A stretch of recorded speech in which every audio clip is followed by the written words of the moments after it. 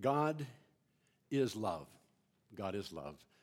And the ultimate expression of God's love was made 2,000 years ago when he sent his only begotten Son.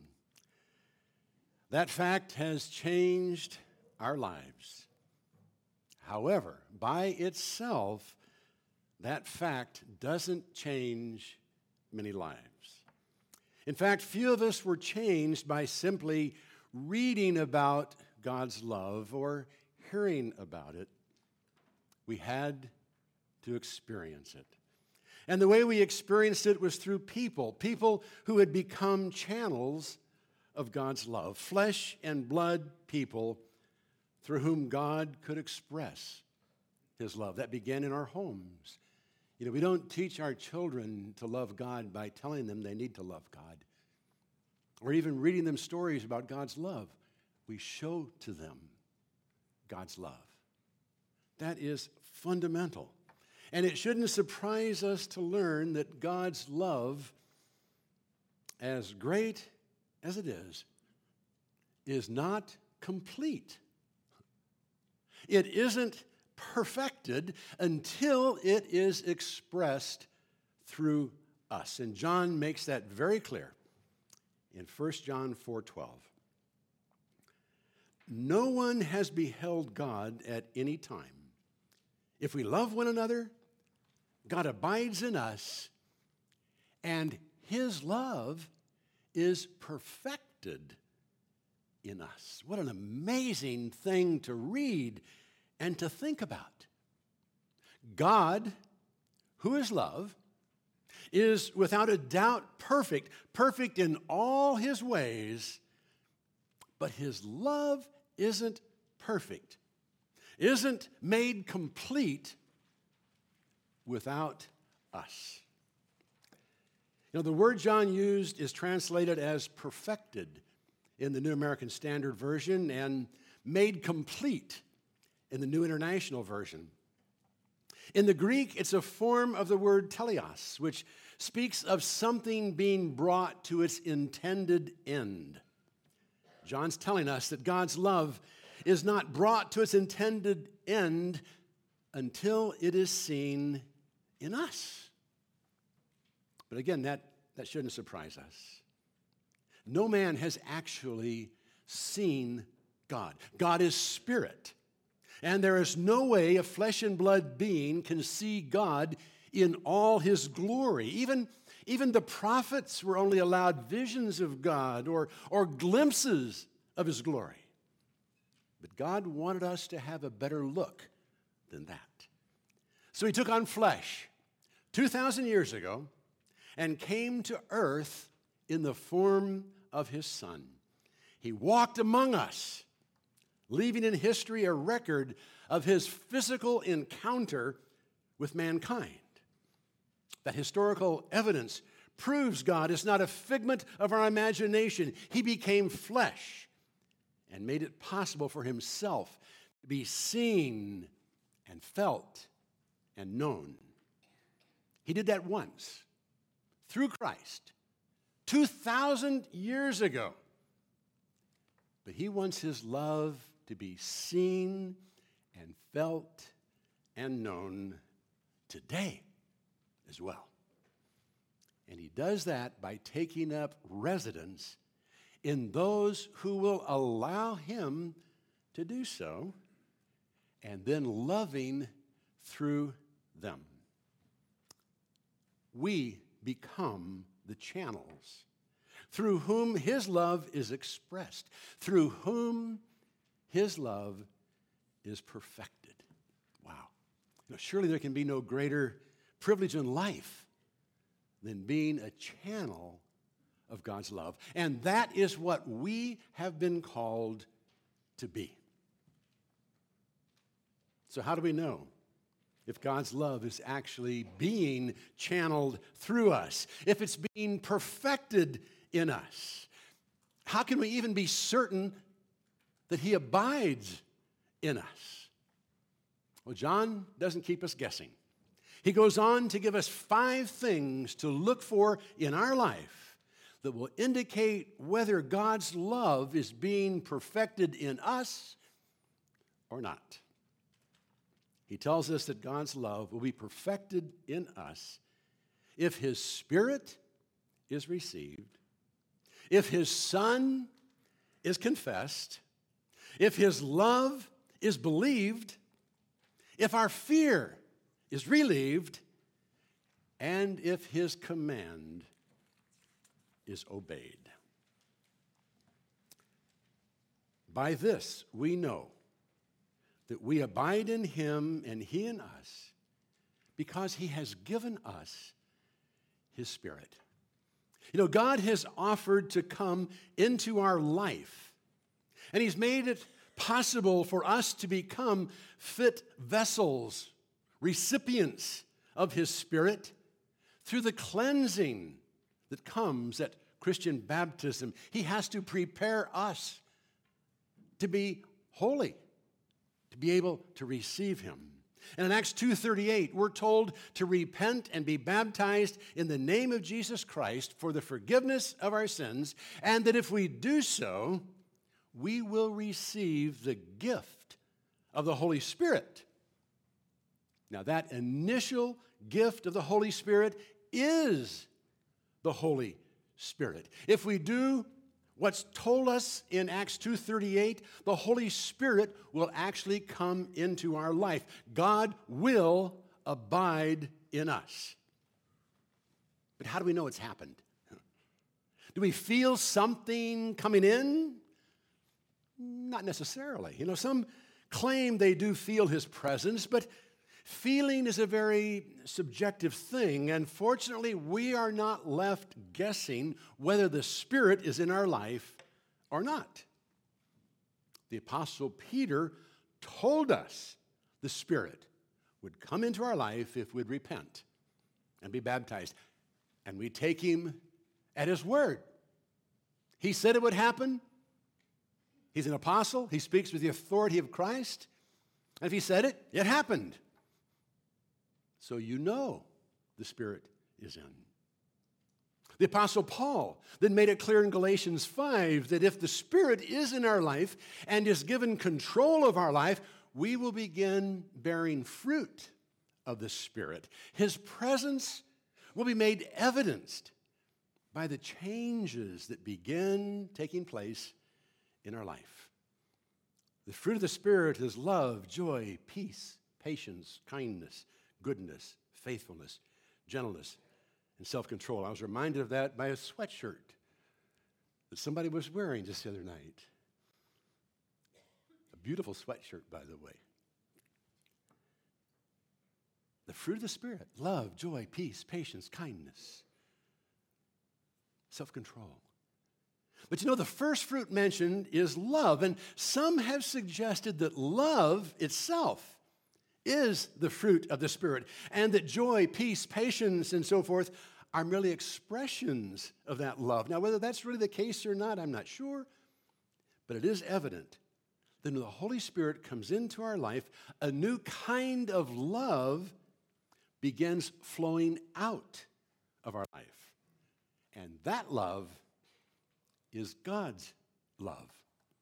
It didn't originate with us, it originated with Him. It came from His Spirit within us. And if we're going to perfect God's love, His Spirit must take up residence in our heart, and we must allow His Spirit the freedom to make us into a loving person. That's the first step, but that's not the end of it. It takes more than simple expressions of love to convey to others the depths of God's love. If His love is to be conveyed through us, we have to actually tell how it was shown through the giving of His Son. So God's love will only be perfected if His Son is confessed. And we have beheld and bear witness that the Father has sent the Son to be the Savior of the world. Whoever confesses that Jesus is the Son of God, God abides in him, and he in God. While God's love cannot simply remain an historical fact, the ultimate expression of his love is an historical fact. And that fact must be shared. Men and women must know the love story. They must know what God did for them by sending his Son. They must know the price God paid to be able to save them from the consequences of their sin. And we are the logical ones to share that because we've been saved from the consequences of our sin. It was a confession that we believe Jesus to be the Son of God that led to our salvation and enabled God's Spirit to indwell us. And it's only through public confessions that Jesus is the Son of God that others will be able to become recipients of his love. God's love cannot be perfected until we tell others about it, until we confess it, until we bear witness to what Jesus did on the cross. What he did on the cross convinced us that we were loved. And the love we received impels us to share it with others in the hope that they might also believe in him. For indeed, God's love is only perfected if his love is believed. Let's read on. And we have come to know and have believed the love which God has for us. God is love. And the one who abides in love abides in God, and God abides in him. We have come to know and have believed the love of God. It's not always easy to believe that God is love. Some very unloving things happen in this world. Even nature itself causes some to doubt the love of God. But if we are to be channels through whom God's love flows into the world, we've got to be absolutely convinced that God is love. We can't whine and whimper and wonder every time something happens that we don't understand. That's why we consistently and constantly go back to the cross. It was there that he proved his love for us. When we begin to question his love, we go back to the cross and see him hanging there for us. And we partake of his body and blood regularly in remembrance of him, so we don't forget. We cannot allow ourselves to be swallowed up by the doubts of unbelievers. We've got to believe that no matter what happens, God is love, and that his love will be vindicated, will be made evident in the end. We've got to believe the promise of Romans 8:28. We've got to have faith that God can work all things out for our good, even sickness and death. We've got to be absolutely convinced and confident in his love, or we'll never be able to convince anyone that God is love. And that means we'll be able to perfect God's love only if our fear is relieved. By this, love is perfected with us, that we may have confidence in the day of judgment, because as he is, so also are we in this world. There is no fear in love, but perfect love casts out fear, because fear involves punishment, and the one who fears is not perfected in love.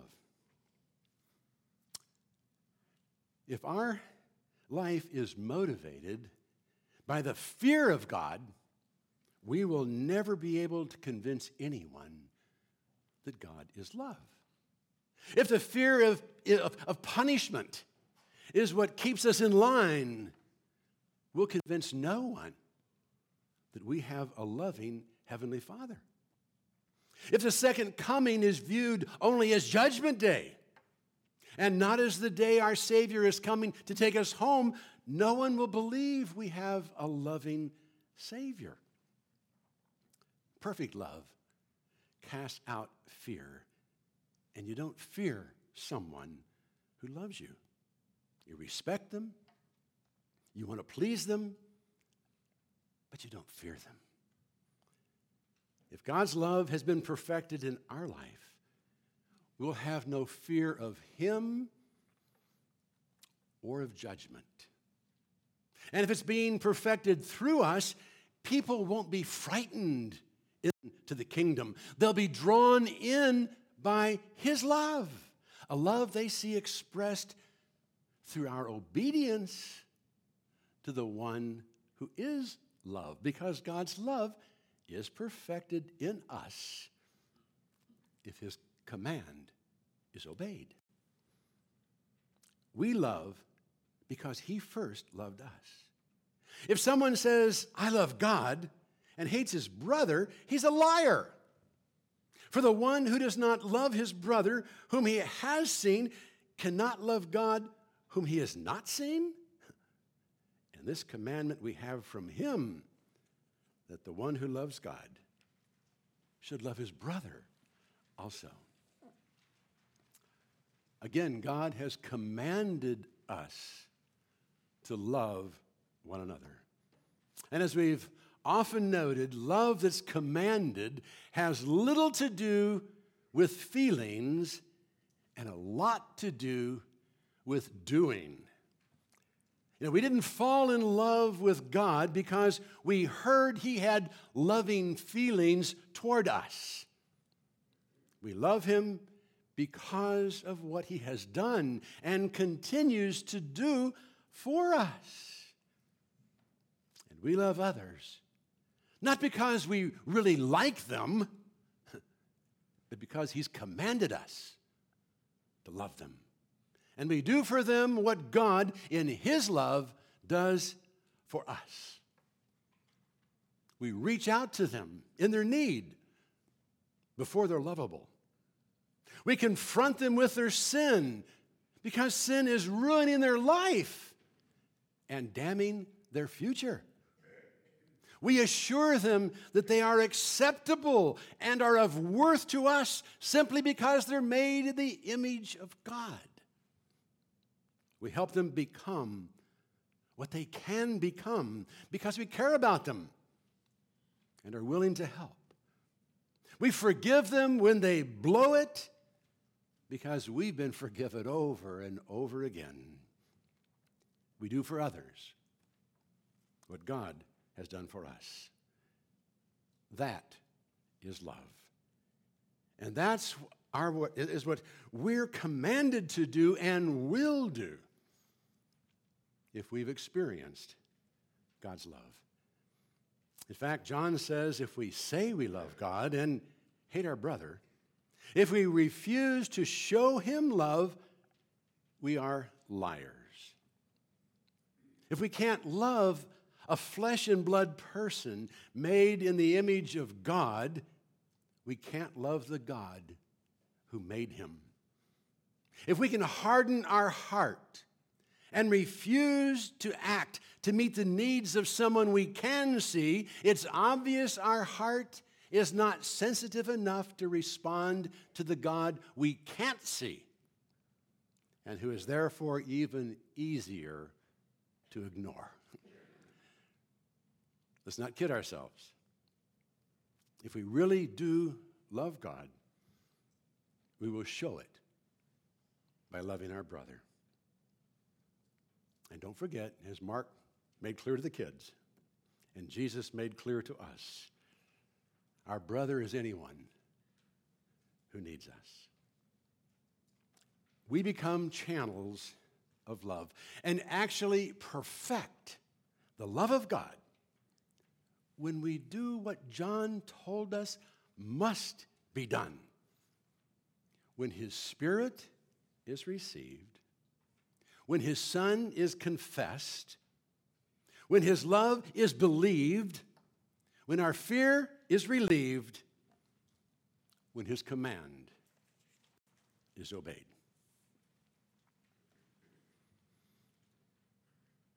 Examine yourself. Have you done these things? Are you doing these things? Are you a channel of God's love? You will be if God is truly abiding in you, because God is love. And if he's in here, it's going to be expressed. It must be expressed. And he will abide in you if you'll prepare your heart to receive him and invite him to come in. If you've not already done so, now is the time to ask Jesus to come into your heart. Let's stand.